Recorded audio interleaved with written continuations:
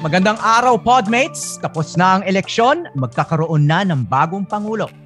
To help us understand the various ways forward, we have with us Richard Heydarian, political analyst, professor, and author. Magandang araw sa iyo, Professor Heydarian.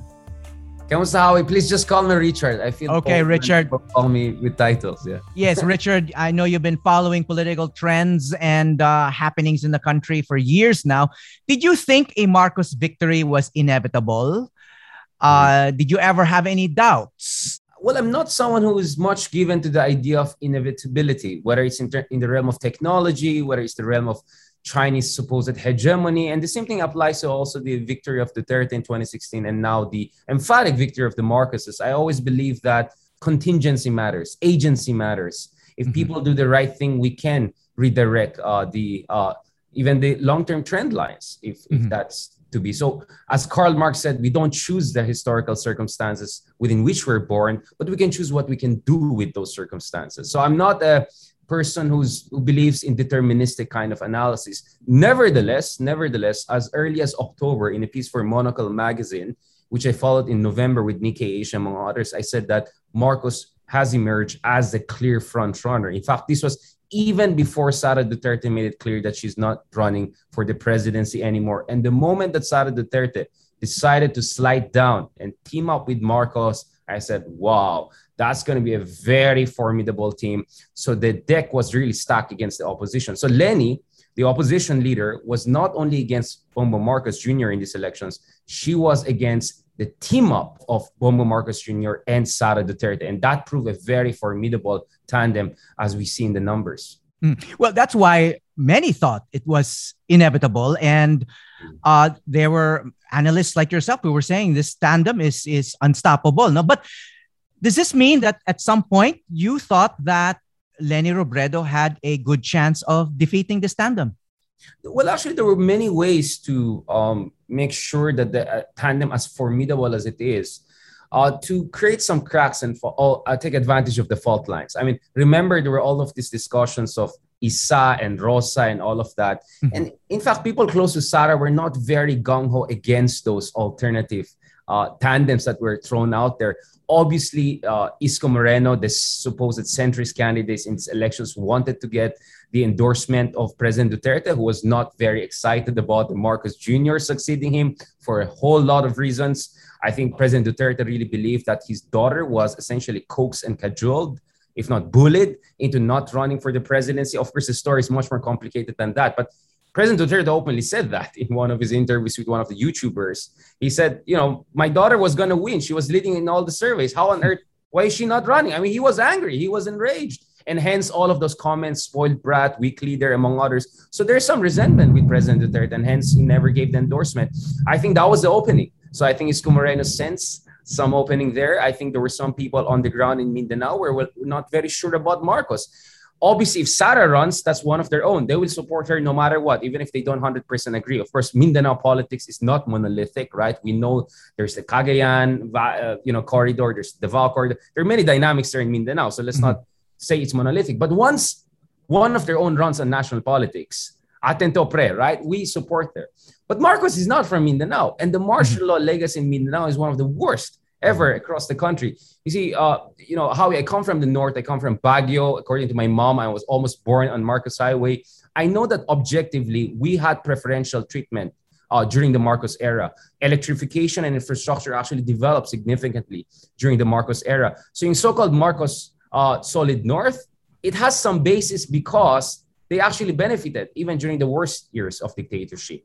Now, that doesn't make the dictatorship better, but Mindanao was devastated. If you look at the numbers on electrification, basic infrastructure, it actually collapsed across much of Mindanao. I think that memory is still searing in the hearts and minds of a lot of folks in Mindanao. So a Bongbong Marcos Jr. presidency, not many were sure about that. So I felt if Isko played his card better, I felt if Leni was a little bit, I would say, proactive in terms of taking advantage of these cracks within that supposedly solid unit team, things could have happened. But then again, I understand Leni was also in a bind because how can you team up with the daughter of a president that you could potentially prosecute later on, right?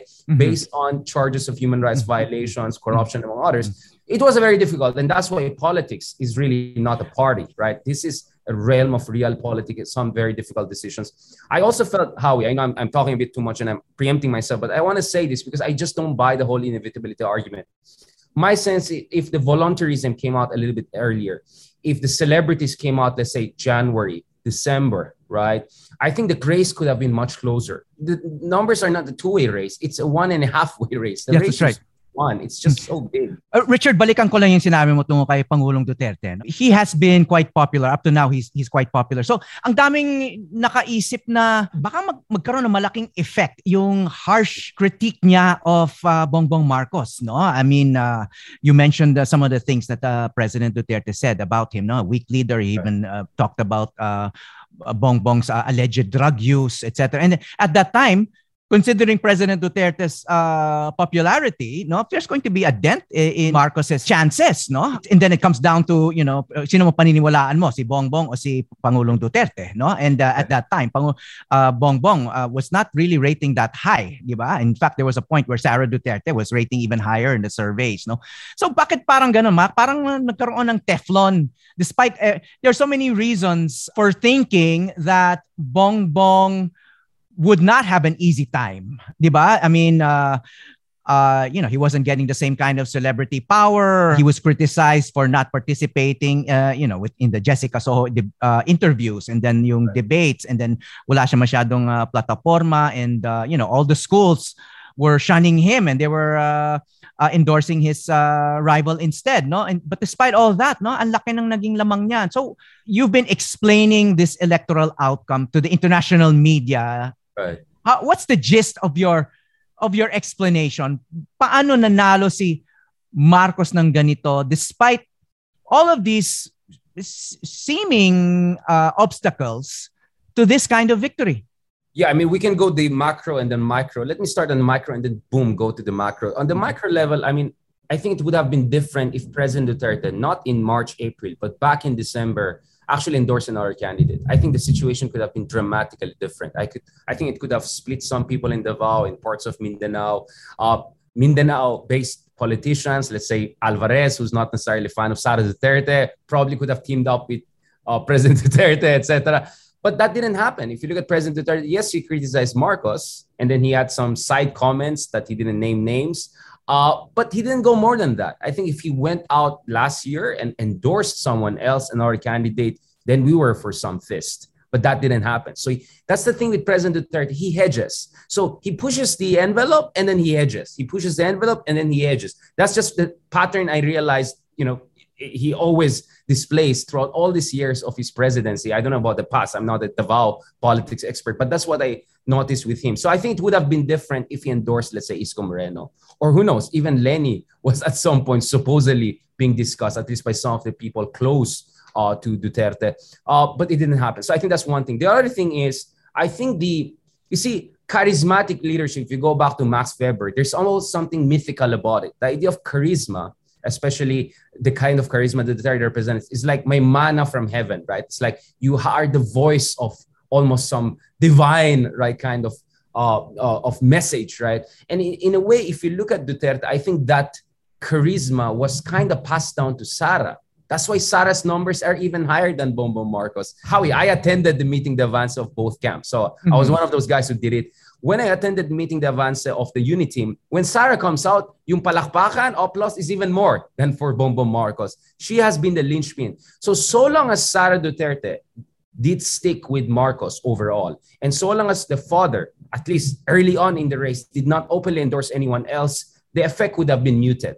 The other thing how you have to keep in mind is this. If you talk to a lot of voters who supported Marcos, they would say, this is not a vote for Marcos per se. And the Marcos people knew that very well. This is a vote to prevent the liberals, what they call Dilawan, from coming back. And the idea was that by rallying behind the Unity team, they had the best chance of making sure we complete the transition, a new era with no choice for the opposition whatsoever. So a lot of people who voted for BBM, when you ask them, are you okay with Isko? They'll say, yeah, Isko is fine. Are you okay with Lacson? Yes, he's fine. Even Pacquiao, some of them are fine. So, and this is actually borne by the data on the second preference and all. And Isko always did well as a second preference. But in the end, they said, let's rally behind Marcos and Sara because they're our best bet to prevent Dilawan from coming back. So Howie, I know this is not something that is much discussed in mainstream discussion or international media, but a lot of people here were voting just to prevent a return to what they believe is the root cause of our problems. Obviously, Howie, we know that has no basis in facts, because to blame Aquinos for what went wrong in 30 years is completely unfair, right? What about 10 years of Arroyo? What about years of Erap? What about years of Duterte? What about the fact that even Ramos is not necessarily Dilawan per se? But you see, the Marcos, House of Marcos and House of Duterte, their machinery, their narrative machinery, really convinced a lot of ating mga kababayan na talagang ugat ng problema na ating bansa ay mga so-called liberals. And I think the fact that some of our liberal friends or supposed liberal friends talked down at a lot of people, or that was the perception, or let's say there was kind of an elitist aloofness, etc., they were able to exploit that. And when I say they, this is the Marcoses, this is the Dutertes. So they presented themselves as fellow victims of these liberal oligarchs. And this is populism 101. And I think the strategy and the narrative of the opposition and other candidates was not so effective in denting this kind of narrative, getting almost hegemonic influence over a large part of voters' minds and hearts. Yep, Richard, let me just interject. I just want to pick up on your point about the narrative of the Marcos camp and followers blaming the Aquinos and the liberal allies for a lot of the problems. But you just wrote in the Inquirer, no? Sabi mo, to dismiss the 2022 election results as simply the upshot of disinformation and irrational voting behavior is both intellectually lazy and morally questionable. Sabi mo, this was less a vote for the science of the country's two leading political dynasties, but instead a torrent of unmediated rage against decades of dysfunctional democracy. You made 2 points there. Sabi mo nga, parang, this is not simply disinformation. Pero sinasabi mo nga, ang pinagbasehan ng maraming botante, naniwala sila dun sa narrative na kasalanan nitong mga Dilawan, ng mga Aquinos, and I guess by extension, si Lenny Robredo is part of that crowd, no? But at the same time, sinasabi mo, it's intellectually lazy and morally questionable, no? So to what extent are you blaming or maybe crediting this disinformation machinery of the two dynasties for how people voted? I'm sure you're not discounting that as a factor. Not at all. Pero sinasabi mo, it's intellectually lazy. Right. So the framework of analysis is a little bit more complicated, right? So yes, disinformation is a factor, but I don't buy the argument that this is the factor. I think it's, let's say, 20% of the problem. You see, disinformation, how does it work? First of all, it's based on a certain degree of grain of truth. If it's totally nonsense, it doesn't sell, right? And it also works in environments of high disaffection. So disinformation is most effective when it taps into disaffection. So it mobilizes disaffection towards a certain enemy of the state or target. So if you look at the authoritarian populist language of both Marcoses and Dutertes, you see their narrative is really exploiting the disaffection of Filipino people and then channeling that towards their rivals as the supposed original sin, the source of all problems. And I felt that was not fought back as effectively as it should be. Now, when you speak of disaffection, you talk to average Filipinos, a lot of them, let's call it, median voters, to be more technical about it. A lot of them are democratically ambivalent. So if you look at the Pew Research Center survey, World Value Survey, this is in my book in Duterte, right? On Duterte, which showed 60% of Filipinos were fine with a leader who doesn't have to bother with elections. This is World Value Survey. Pew Survey, only 15% said, by the way, this is not just Duterte, this is past 10 years, no? Consistent yung numbers. More and more Filipinos are ambivalent at most about democracy and even open. Majority of us are open to authoritarian leaders who can provide decisive leadership. So the Marcoses and Duterte sensed that democratic ambivalence, then channeled it against the liberals as the supposed source of all troubles. And what is that dysfunction?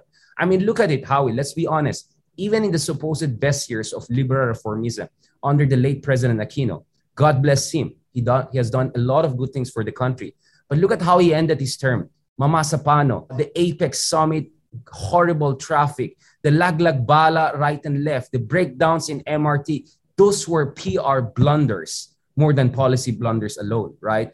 And you know, Howie, not long ago, I talked to a Brazilian, because you know, Brazil has a very similar politics to us. They have Bolsonaro wants to run for re-election.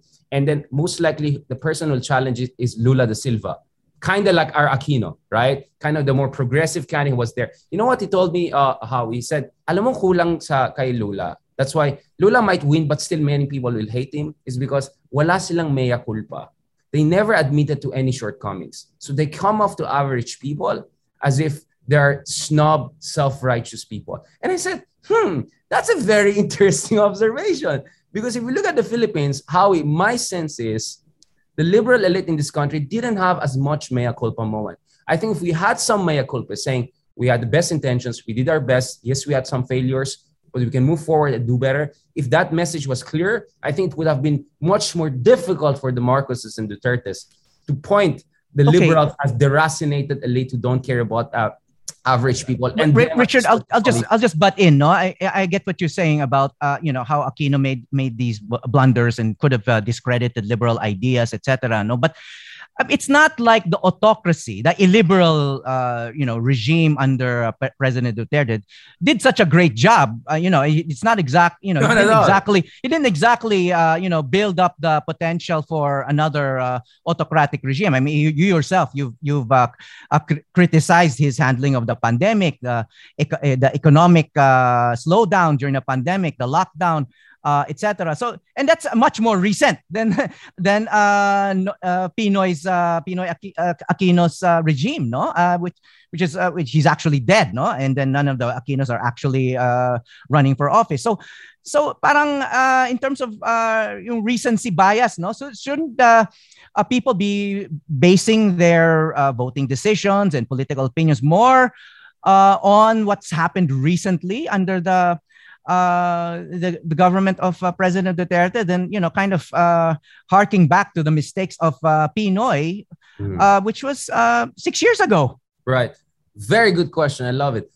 First of all, there's another Aquino actually was running the campaign of the opposition. Bam Aquino, Benigno Aquino IV. So let's not forget that was an ideological father for the Marcos Duterte regime. Like, look at it. Lenny's being run again by another Aquino. So I think that didn't help the opposition, if assuming this narrative argument, this information was really as effective, which is also the argument of a lot of liberal folks. Now, speaking of Duterte, haven't you noticed Trump was a total disaster in handling the pandemic? And yet, look at his numbers.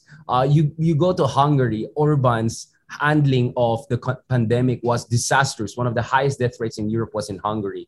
In Turkey, one of the highest rates in the Middle East. And yet, Trump, yes, he lost in 2020, but he got so many votes. I mean, how many? 80 million votes? Yes. Still in contention. Orban actually won big in the latest elections, even when he was against the united opposition. Erdogan doesn't seem to be in trouble. Modi, India, someone very similar to Duterte, actually won even bigger right now. And look at the numbers of India. Their economy contracted by 10% in 2020, just like the Philippines, 9.6%. Their death rates could be in millions, Howie, based on the numbers we're saying. Okay. Modi. But you see what happened? What happened here was, this is the skill of the populists. They create a cult of personality. Even when they don't manage well, they do two things. First, they have what I call performative populism. What is performative populism? They have all of this, all of this kind of perception management strategies to make it look as if, they're struggling. I mean, you've seen Duterte, right? When he gives the speeches at night, he says, hindi ko alam gagawin ko, I don't know. So what is the image? Yes, maybe I'm not doing well, but my intention is there. I'm trying hard. Please have compassion and sympathy with me. So he looks like actually a victim leader. And that appeals to a lot of people. And the other thing is they're so good in saying, bakit? Marami din namatay. Yung whataboutism. Bakit? You're complaining about Philippines, dami namatay sa Italy, dami namatay sa America. So they're very good in doing that. And let's be honest, Howie. Yes, I have done my assignment. I have broken down the indicators. Saan nag-fail si Duterte, where he could have done well. But let's be honest. Let's be honest, Howie.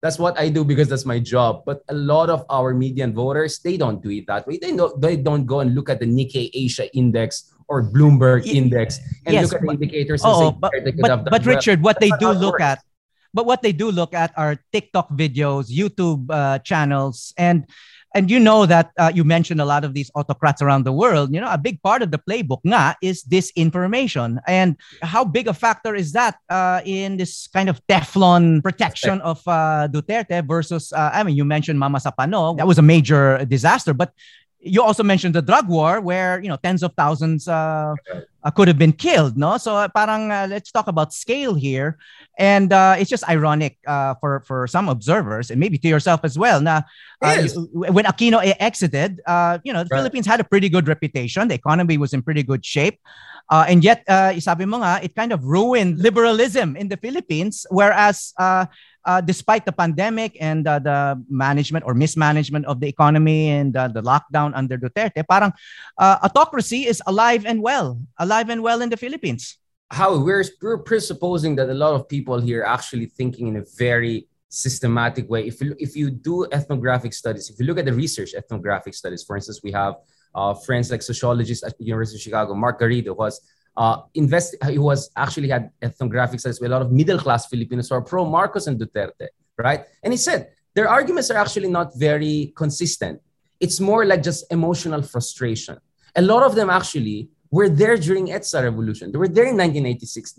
In fact, they know deep inside that Marcos dictatorship was a disaster. The same way I'm sure they know deep inside Duterte has been a disaster on many fronts.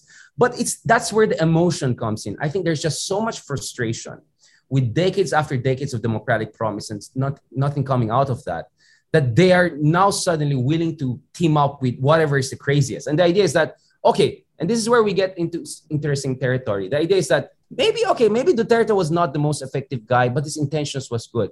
But you know what? We're now going for the originals, which is the Marcoses.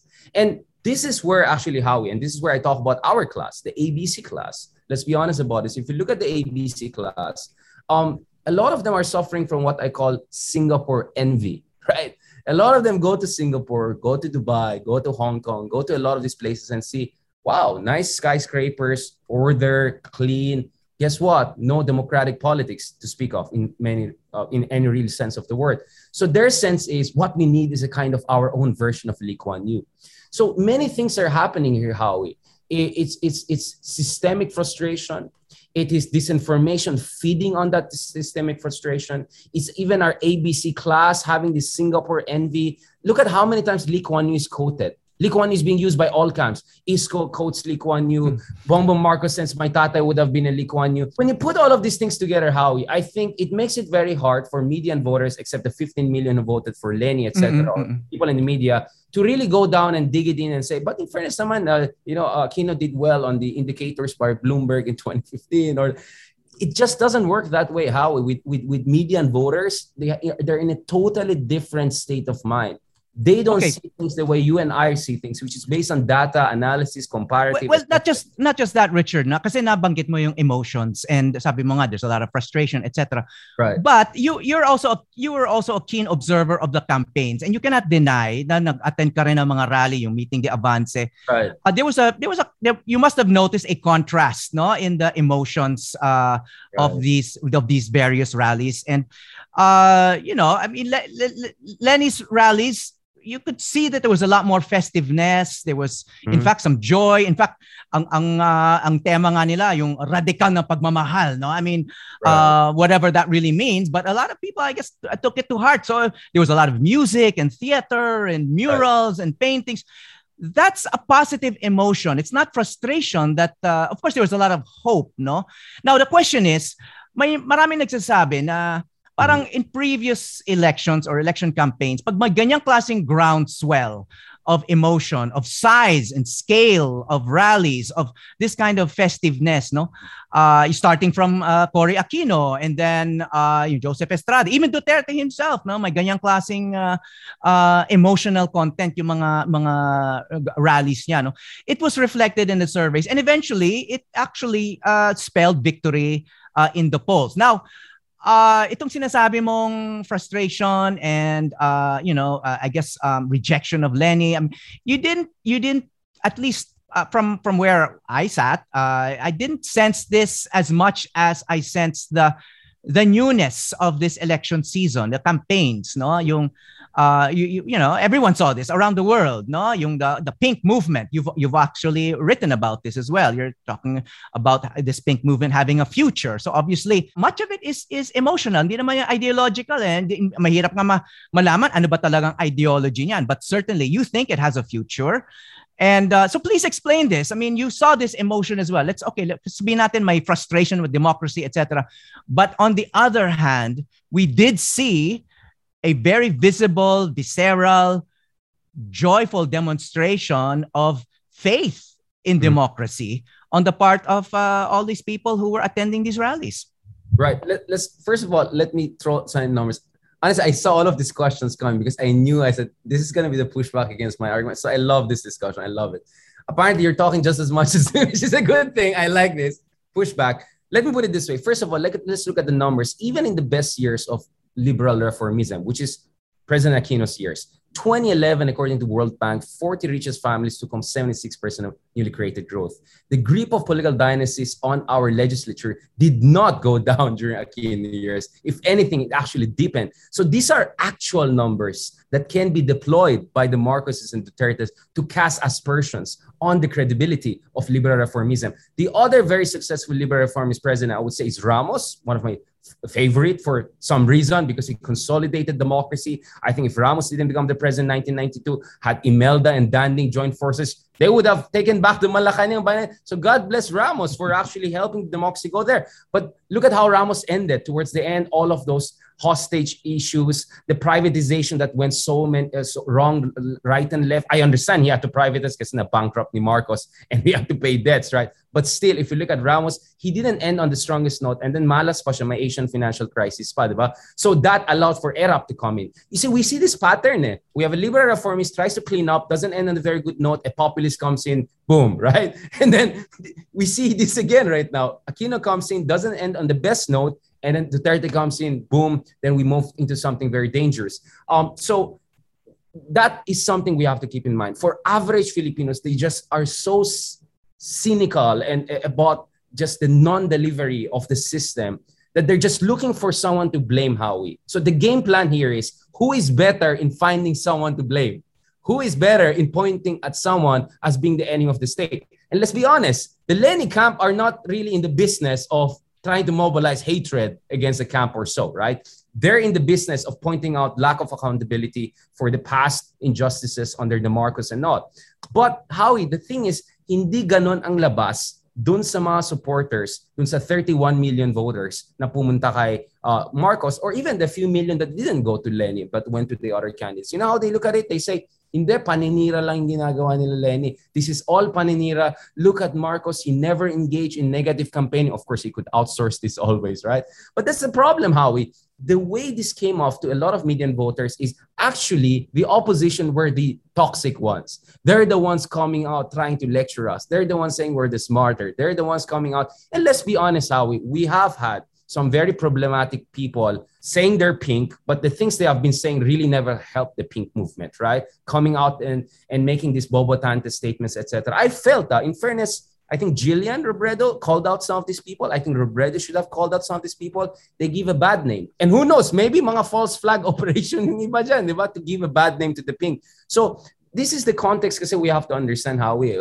And now, going to the question of the meeting de Avance. You see, yes, I was there in Makati. I did an interview and I was there. Yes, it was festive. It was cool. It was fun, fresh. There was freshness in the air, etc. The speaker system was not as good, but never mind. But when I went to the meeting de Avance in Soler, and apparently tiniming nila Marcos na after, so I think 8:13 natapos si Lenny, diba? Yung speech nila Bongbong was I think 10 to 11, then fireworks, etc. You know how it was a totally different zeitgeist. You know, you go there, people had tears in their eyes. You know, when all of this nostalgic music would come out, yung, alam mo, the people, you could see they're just desperate for any radical change, whatever that means, right? And that emotion is so raw and can be so easily, right, channeled or even manipulated. And this is the feeling I have. There's so many Filipinos who are just so desperate for change, they will fall for anyone who says they're just so radically different. So that's why I said, the challenge for Lenny in this camp was to go much more aggressively progressive and all. And I feel that's why Riza Ontiveros did well. I think Riza Ontiveros did pretty well considering everything, because for a lot of median voters, Riza Ontiveros, even though they may not agree with her liberalism or her Akbayan progressive side, they saw the fire. They saw the fact that she's her own, that she's willing to be there for the people. She passed a lot of laws, etc. So I think the victory of Riza Ontiveros tells us that people just want something, a radical departure And yes, maybe even radical departure from Duterte. They cannot say it openly kasi andun yung Sara. But yun lang sense ko eh. This election was really about who can provide the most radical departure from just a total regime that failed. Because Howie, yes, the original sin is the Marcoses. In 20 years, they destroyed our institutions. We got debt and all. But we have 30 years to put our act together. But for a combination of many reasons, it didn't work. We can write volumes on that. And the way it ended up is because of the communication strategy of one side, they were much better in mobilizing hatred against the liberal camp than the other way around. But then again, to say it's just disinformation misses the point, because there was a basis, there was a disaffection that made the disinformation effective. So in short, if I'm going to use a technical term, disinformation is it's the intermediary variable, right? While the causal variable is really systemic disaffection. So to say that disinformation alone is the cause of everything, I think it kind of misses the point. But it is not the factor. And that's why I disagree with a lot of our journalist friends. Yes. Well, of course, I agree with you. It's not the only factor. There are many other factors. But the fact is, balikan ko lang yung point ko na the illiberal administration of President Duterte did not exactly make us Singapore, di ba? I mean, how many people are actually lifted out of poverty? So kung sabihin mo the root of many of our problems is because of the liberal regimes since people power, parang are we also kind of giving the last 6 years a pass? I mean, 6 years is a long time. You could actually turn a lot of things around. I mean, what actually improved in the last 6 years, no? That would, continue to give liberal regimes a bad name and set the stage for another illiberal regime. Again, I love that point. Again, how you know me. I mean, I get trolled right and left precisely because of pointing out yung mga gaps, diba? Like, all of this kapalpakan we have seen throughout the years. At the same time, Howie, you see, this is what Umberto Eco, who had this fantastic piece, Your Fascism, talking about the light version of fascism. He said, one of the strengths of far right, political far right and all, is that they have a cult of action. So you talk to a lot of median voters who voted for Duterte, Marcos and all. They have two things to say. First of all, they say, yes, Tatay Digong was not the most effective here and there, but at least he tried to do something. At least he did something about the drugs. And then they'll talk about the bill.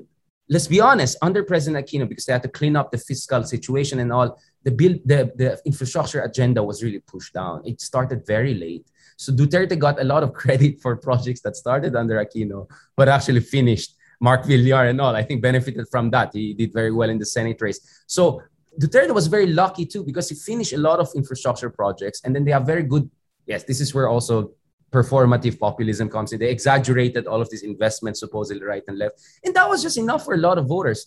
But there's a second layer, Howie. That's why I love this question that you raised. The second layer is this, Howie. The second layer is, Tatay Digong is a bit old na. So, let's be realistic. He might not be at his best. It's not his peak years. But his daughter is still young. He can do very well. And Marcos Jr., he learned the mistake of his dad. So in short, the two kids, the two offsprings, are the improved version of their fathers. Their fathers were tragic cases of heroism. They tried their best, but they came short. But here, the children can pick up where their parents left off. Obviously, we can raise all sorts of empirical questions with that. But that, for some reason, emotionally appeals a lot. And then when you ask about it, they say, oh, bakit? Si Arroyo naging presidente, tatay niya president. Bakit? Si Aquino ba? Anong achievements niya before naging presidente siya? Let's be honest, God bless President Aquino. I think as a president, he did well. But before he became president, he was not the most stellar legislator, right? So a lot of people, and in the case of Robredo, they would say, well, Jesse Robredo was great. So Lenny Robredo. So they'll give you that argument that there's nothing special about offsprings benefiting from the legacy of their father, supposedly good legacy, and then improving upon that. So this is how, kasi yun nga, how that's the problem. That's why we have to get out of our echo chambers, because our echo chambers are very empirical, are very interrogative. We look at the logic, but that's not how the median voter operates. The median voters has this general frustration, looking for someone to blame. So they're up for grabs for anyone who can come up with something. At the same time, they have this impression that we're a rudderless nation. Decisive transformation did not happen. So anyone who does something crazy, even if it's sabog, right? Yeah. They will still credit that person, case in point, Duterte. So this is my problem. So just to end on this point, Howie, let's be honest. Both Cory Aquino and President Aquino, God bless their soul, not to take anything away from them, I've already written extensively on them. Let's be honest, both administrations came short on really structural transformation. Whether it's to do something about the political dynasties, whether it's to break the oligopolistic practices, whether negotiating our debt during that era. Again, I'm not trying to blame them for everything. I'm just saying something was not done, and that's something that was not done. Other side made a mountain out of that. And that's why somehow the chickens are coming home to roost.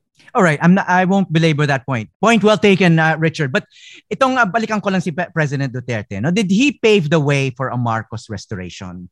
How big a factor was the Marcos burial in the libingan ng mga bayani? But I get your point about frustration with dysfunctional democracy, etc. But President Duterte actually recognized Ferdinand Sr. as a hero. How big a deal was that? Duterte he's a smooth operator, right? He would say like President Marcos was the best president ever, except he became dictator. So he's kind of saying he's not going to be dictator, right? He plays those games. But to put it fundamentally, I mean, I'm just being a bit cheeky about it. I said, this is the Duterte legacy, the return of Imelda Marcos to Malacanang. And then I put the shoes, right? I think that tweet captures essentially what happens here. I think 50 years from now, when historians are going to write about the Philippines, and who knows, maybe Marcoses are still in the mix. Marcos the Fourth, Marcos the Fifth, I don't know. There are royalty, right? According to Tony Gonzaga, they're coming back to their home, right? I think Duterte could end up as a footnote. Some out-of-the-box, unhinged guy who was nothing but the curtain raiser for the Dutertes. For the Marcoses, sorry. So I think this is something Duterte is also worried. Like, okay. Wow, all these 6 years. Can I push back a little bit on that? Because you yourself mentioned earlier that Sara Duterte was rating even higher than Marcos Jr. And you were actually suggesting that kung tumakbo si Sara bilang Pangulo, baka mananalo pa siya even if Marcos Jr. ran, di ba? If you think about it, Sara Duterte has less political baggage than Marcos Jr. I mean, wala siyang mga kaso, etc. So if you're talking about political royalty in the Philippines, parang baka kulang yung sinasabi mong mga Marcos lang yung political royalty. Baka after all, Sara Duterte got more votes than Marcos Jr. despite the landslide victory of Marcos Jr. No, so I want to ask you, no, kasi this was a coalition or a tandem brokered by Gloria Arroyo and among others. I think among others, it's not clear. Martin Romualdez was a big player. Okay. Well, Gloria's getting a lot of the credit for it, but nevertheless, nandiyan na yan. First, I have a series of questions about this. Before we go on to how you think Marcos Jr. will govern, which is also an important question. But tingin mo, do you think Marcos Jr. would have won without a Sara Duterte running mate? And what if Sara Duterte ran for president? Right. So this is where it's going to get interesting. I know there was all of these conspiracy theories that, Marcos is just the front guy. Once he wins, they'll disqualify him, etc. I said, First of all, you're underestimating the Marcoses. They have been working on this since 1991 when they returned. And second, in the Philippines, it's a winner-takes-all situation. Sadly, we're not a constitutional democracy. Who is the president? He becomes a king for at least the term that he's in power, right? So, and we saw that, Howie, the moment he won, he showed who's the boss. Sara Duterte consistently made it clear she wanted the Department of National Defense. Arroyo, I think, made it very clear she wanted Speaker of the House over and over and again. That's why she came out of retirement. Deus Ex Machina, her memoir and all. Guess what? It took 48 hours after the results became more or less clear for Marcos to show he's the boss. So Sara Duterte's spokesman comes and says, presumptive vice president is interested in Department of National Defense, which they have been saying ad infinitum. Guess what? She got bumped down to DepEd. No offense to DepEd, but DepEd is not the part of national defense. The budget, the credential, the China connection, all of that. Okay. Yeah. Richard. And Arroyo is not getting the Speaker of the House. So here is my problem. Here is my issue. If I'm Duterte, I'm going to be worried now because over the next 3 to 4 years, Marcos could actually play his own game by building alternative alliances and essentially box out the Dutertes. He can make alternative alliances with Alvarez, with competitors in Mindanao. I have a question about this. The sky is the limit for the Marcoses now. Yeah, okay. At the same time, no, sabi mo nga, parang, Marcos Jr. showed who's boss by basically, parang ang lumalabas, he kind of broke a pre-campaign promise in the negotiations with Sara Duterte. Kasi yan ang parang lumalabas ngayon dun sa statement ni Sara Duterte, no, nung nagpasalamat siya na ibibigay sa kanya yung education portfolio. Yung sa second paragraph ng kanyang statement, sabi niya, before the campaign, we talked about the Department of National Defense. Right. No? So parang, don't you think, sige, on the one hand, parang dinemote siya ni Bongbong, but on the other hand, di kaya sinundot din siya ni Sara Duterte? She didn't have to go back to that promise or that negotiating, that bargaining chip, no, in agreeing to step, to be a running mate rather than running for president, no. Parang you could see it that way, na okay, on the one hand, parang Marcos Jr. showed who was boss by basically, in a way, breaking a promise or kind of not following a part of the agreement. But on the other hand, Sara Duterte reminded everyone of that promise, which she didn't have to. So parang it seemed to some na this early, hindi pa nakaupo, no? Parang nagkakaroon na ng konting fracture, no? Between it, although they still talk about unity and the way they want to avoid intrigue, but the fact that she even mentioned na ang pinangako sa kanya ay Department of National Defense, and there was talk months ago about this already shows intrigue in a way. Kasi you cannot avoid thinking that way. Kasi she didn't have to mention that at all, but she did. Hindi lang yan, Howie. The Mayor Rodrigo Roa Duterte Executive Committee, something like that, right? Yeah, the press con. I mean, it's so long. I don't bother to memorize it. They came out with a statement reminding that our Mayor Sara Duterte she's more befitting for the Office of National Defense. So yes. Game of Thrones has begun. I think both of us agree that the essentially the tensions are now out. It has already begun. I completely agree with you that Sara still has a lot of bargaining chips here.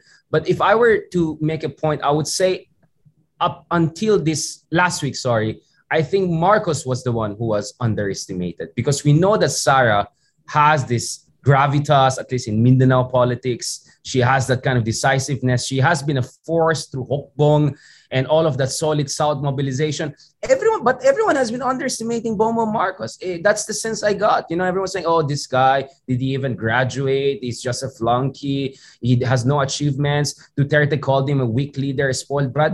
But Richard, has he actually... the reverse. But has he actually done anything, or have you actually seen anything that would kind of reverse that image? Kasi ikaw mismo, sabi mo, sa meeting de avance nila, mas pinalakpakan si Sara Duterte. So, I mean, everyone is noticing this, no? So, kung ikaw si Marcos Jr., parang titingin mo, oh my God, she's more popular than me, or the crowd is has more energy pag siya yung nagsasalita. And then he hasn't been known for soaring political rhetoric, no, during the campaign. Hindi nga siya nagpapa-interview, etc. And si Sara pa mas nagpapa-interview. So anyway, I don't want to belabor this point kasi it remains to be seen kung ano talaga yung mangyayari sa coalition nila. No? Yes, but how may I push back against that? I would even say that actually, I think the main reason why Sara didn't run is not only because of the whole Bongo thing and the father wanting to push for his own what they call tandemocracy, right? Like what Putin did, like put Medvedev there and then through Medvedev, I'll still be the president. I think it's not only that. I think Sara also realized she may not be ready for the highest office because her portfolio in national politics is very thin. You can say whatever you want about Marcos Jr., but he was a senator of the Republic who almost became the vice president. The Marcoses have been a staple of our national politics for such a long time, past half a century. I think we're overestimating Sara Duterte's sense of confidence and bargaining chip here. It is true that there were an alliance of convenience or maybe more, but now, yes, in this alliance of inconvenience, I think the president has all the chips that the vice president may not have. If anything, isn't this what they did to Leni? Leni won vice presidency, but they tried to make a spare tire out of her. And that limited really options for Leni to fight back, right? In many, many ways. So here, I think the same thing could happen to Sara if Sara doesn't play her cards well. If she fights back too fast, too early, Marcos still has the upper hand. Still, the seat of power is not in Davao, it's in Manila. There's still a lot of other big families who are bandwagoning towards Bongbong Marcos, not necessarily Sara Duterte. There are many people in Mindanao that maybe they'll be open to cut the deal with Marcoses directly. You know what I'm saying? I'm not saying that's going to happen. You're absolutely right. Howie. It remains to be seen. But the sense I have overall is that Marcos Jr. is the one being underestimated here. And perhaps it's Sara Duterte who is in a much trickier position right now once the office of vice presidency has been so diminished over the years, partly thanks to her own father. Okay, so you think Marcos is being underestimated. So how do you think he will govern? Did he give any clues during the campaign? I mean, apart from political maneuvering and kind of outsmarting his opponents or his running mate, etc., no, or consolidating his power. I mean, beyond the power, no. I mean, ano bang programa nito? I mean, how do you think he'll handle, so the major issues facing the country, foreign policy, China, the pandemic? Did he give any clues during the campaign? On the question of what will happen to Marcos, as you may know, I wrote a piece already months earlier on the scenarios if either Marcos or Leni wins. And each of them, I gave at least 3 scenarios. Now, let's go to the Marcos scenario. If you look at Marcos, I think how he will behave is not only shaped by the past of the Marcoses, but also by a number of factors in the coming months and years. One is exactly what we're talking about, Howie, which is this call it intra-cartel, intra-commission, right? Dynamics with Duterte, with Arroyo, with all other power players who are part of the unit team. How they navigate their fault lines and competition, I think will be a big factor in how far Marcos could go. For instance, Howie, let's say Marcos would want to push for constitutional change. My sense is Marcos would want a much more centralized parliamentary, while perhaps Duterte would want a much more federalized, decentralized system. That could be a point of tensions. What compromise will they find? That will depend on internal politics. That's not, as you absolutely correct. Nothing is given at this point in time. All I said is, you're right, Sara is a big factor. I always said she is the factor, but don't also underestimate Marcos Jr. And I think the first week showed already that he also has some cards to play. And now he's the president-elect. I mean, in many ways, or president, he has a lot of room for maneuver. That's one factor, and I think it will be big. The second factor is the opposition. Let's go back to the opposition. As I said it, the pink movement is a toddler, but a super Bibo toddler. I mean, my goodness, it was just launched in October, and within 7 months, how we look at it, the pink movement is now, it has left an impression on the hearts and minds of countless Filipinos. Those grand rallies that we saw, the civic activism, the Gen Z who put us millennials to shame, right? By going door to door, right and left. You're talking about a whole army of volunteers. Even when they saw surveys saying na baka wala nang chance talaga si Leni, go pa rin sila. That kind of conviction and courage, if that is sustained, that toddler super Bibo movement could become a force to reckon with. Maybe not next year, maybe not 2 years from now, but who knows? Maybe it will be in position for midterms if we shift the parliamentary system for something else. So the sense I have, I think you're on mute, Howie. The sense I have is much will also depend on the next move by Leni. Will she make the necessary adjustments? Will she bring in a better strategy, a better narrative? Will she sustain the energy? I think if the opposition is strong, they could put pressure on Bongbong Marcos and even exploit the fault lines within the ruling regime. And the last factor, Howie, international players. I think President Biden did the good job of, I think, becoming the first president to call Bongbong Marcos right away, making it clear, we're not here to make enemies. Yes, we haven't had the best past. Yes, we understand there are issues with good governance. Yes, you have courts cases in the US and all. But at the end of the day, it's about the alliance. And just to tell you, Howie, a few years ago, actually back in 2014-13, Narendra Modi, the Duterte version of India, he actually had travel restrictions in US because of pogroms in Gujarat when he was the governor of Gujarat, and he was allegedly involved with that. So he was actually banned from entering US. But once he became prime minister, he enjoyed what you call sovereign immunity. So those were lifted. So the idea that Marcos will not be able to visit the US, I think that is potentially wishful thinking for the opposition because he could get the same treatment as Modi got. And in the case of Modi, we're talking about pogroms, not ill-gotten wealth. I mean, there are levels here, right? So I think how US treats him, engages him, will be very, very crucial. And the thing that makes Marcos different from Duterte, I always say it, Marcoses are Tiffany and Co., right? They love society. They love the West. Yes, he didn't graduate from anything, but he attended Oxford. He attended Wharton, right? His son went to LSE. His wife supposedly can practice in New York. They love the affirmation from the West. They would love to meet queens and kings if they're open to meet them, right? In ways that Duterte never was. You know how we like Duterte never visited. So non-issue itong hindi siya makapunta sa Amerika dahil may mga kaso. Because I understand that as a head of state, he's going to get a diplomatic visa, which gives you a certain level of immunity. And then why would the US give him a hard time considering they're much larger stakes other than kung ano man yung kasong kinaharap niya sa korte sa Amerika? Yeah, as I said, this is not going to be a smooth operation, obviously. There will be some finessing around it. Surely, if Marcos goes to any Western capital, you can imagine what kind of reaction they'll get from a lot of progressive groups. I think there could be rallies, right? People who remember the human rights violations. I think the media in the West will not be nicest to them. So I think the Marcoses will start from very difficult, they're not going to start from zero. They're going to start from -10. So the sense I also have with Marcos is that in the next 6 months or first 100 days in office, one thing he wants to do is to come up with a strong cabinet that is as inclusive and competent as possible. He will try to. Now, if the good guys will say yes, that's another question. Number 2, he will be on a charm offensive. He will try to get interviews with top journalists around the world and show a different face. Now, this is Marcos 2.0. We learned our lesson. We want to move forward. Do you think he'll reach out to the pink movement? Itong tinatawag mo pink movement.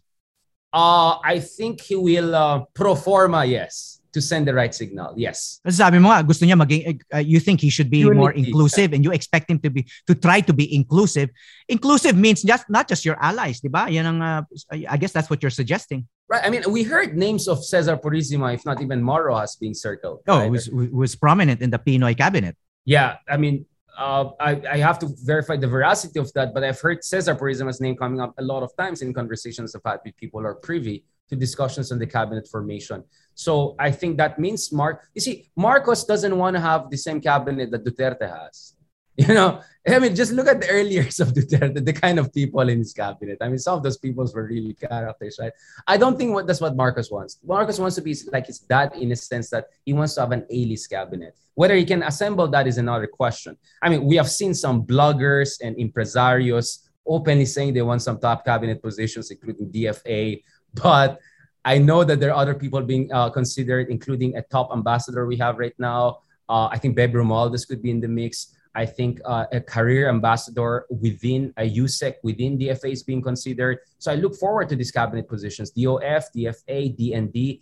I heard Gibo could be considered after 1 year lapse, yung restrictions. Maybe Lorenzana could be there as an interim defense secretary for a meantime. Let's see. So I think, but I know my understanding is Marcos' game plan is to show a new face, a good face to the world and try to go on charm offensive. I won't be surprised he will try to visit Brussels for the Asia-Europe summit later this year. So that will be very important. That will be their debut to come back on the global stage. And they know, Marcoses are smart. They know they have a very negative reputation in the West, but they would love to get the affirmation and engagement. So in that sense, they're different from Duterte because Duterte was always alienated from the West, lifelong resentment, etc. Lifelong, not only after court case, lifelong. He really genuinely loved Putin. I don't know now that Putin is being beaten right and left by Ukrainians. He really likes something about China. Maybe there's more to it. I don't have evidence. But that's not with the Marcoses. Marcoses didn't need Russia or China to win. Well, sinabi mo sa isang interview, Richard, that Marcos Jr. is going to be more quote-unquote subdued towards China. Right. He's going to use less inflammatory language, etc. What do you mean he's going to be more subdued towards? I mean, sinabi mo na the Marcoses like America. They go there a lot. Nag-aral si Marcos Jr. doon. So they have a very different history from President Duterte, who clearly pivoted towards China and would be cursing America. He would be cursed President Obama, etc. No, so you don't expect Marcos Jr. to do that. That's what you mean by being subdued. Subdued means no slavish language. I love Xi Jinping. I idolize Putin. I don't think we're going to hear that. I mean, it's very unlikely. And I think Vic Rodriguez will do most of the talking, and we know what Rodriguez is. His style of speaking, right? It's very, very calibrated. On US, I don't think he's going to go out and cost Biden and all. That matters Because Howie, that matters. I mean, yes, of course. Well, speaking of Vic Rodriguez and how he's going and how they're going to be communicating all this, ano maging sitwasyon ng mainstream media? I know that during the campaign they relied a lot on these yung mga vloggers, yung mga influencers, hindi yung people from legacy or mainstream, or even people like yourself, no, people who are critical or independent minded, or yung ganon. So how do you think they're going to be like? Do you think it's going to be different once they're in power, once they're in Malacanang, or is it going to be like a continuation of the campaign style of kind of ignoring questions,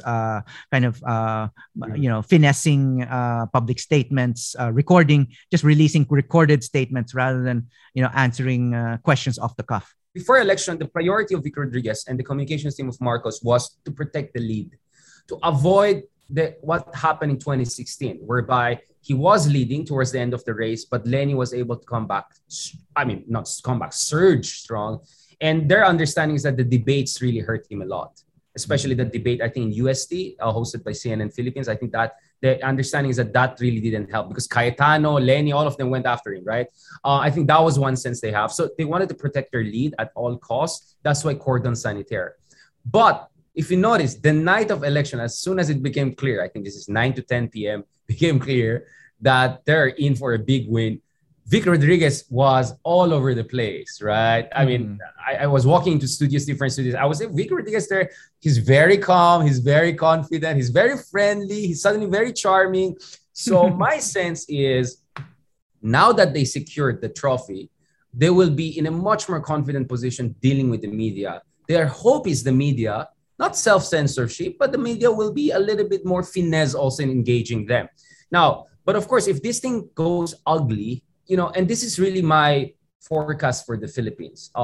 If the opposition doesn't get it together, if the media doesn't hold the fort, let me use my own version, we might go down the trajectory of what political scientists call hybrid regime, whereby there will be elections, maybe parliamentary, maybe presidential, who knows. But the elections are not really that competitive. We know who's going to win it. It's kind of like in Malaysia, right? You always know the UMNO will win, with some exceptions, 2018 and then the back again. Or in Hungary, right? You know one person and one party will keep on winning. And the second worry I have, Howie, and I think this is very important to us who are in the mainstream media, is that my fear is increasingly there could be a situation whereby big media will either do self-censorship from the highest level based on corporate interests, or proxies of the ruling regime will take over big media outlets or their frequencies. I don't think Philippines is immune to that. Some would even say we may be already moving in that direction, right? So everything I have said doesn't take away from the fact that I am quite worried for the Philippine democracy down the road. I definitely believe this was a very consequential elections. I stand by that. And no matter what we do or Marcos signals, I think that risk is very, very clear for the Philippines. We could end up as something like Hungary, Turkey, or Malaysia in the coming years, not in terms of economic development. No, I'm talking about political system. And if you look at those countries, you don't want to be opposition in those countries. Well, on that sobering note, and we'll follow up on that maybe in a few months, Richard, to see how everything is unfolding. But in the meantime, let me thank you, Richard, for engaging with me on all of these questions. Maraming salamat. Richard Heydarian, political analyst, professor, and author. Mabuhay ka. Salamat, Howie. God bless you po. Thank you, Podmates, for listening until the very end of this podcast. Alam nyo na, nakakatalino ang mahabang attention span. This episode was produced by the team of Yumar Yanga and Chan Salvador and edited by JR Magtoto with the wonderful people of GMA News and Public Affairs Digital. Don't forget to like and subscribe. Till the next pod, mabuhay kayo at ingat lagi.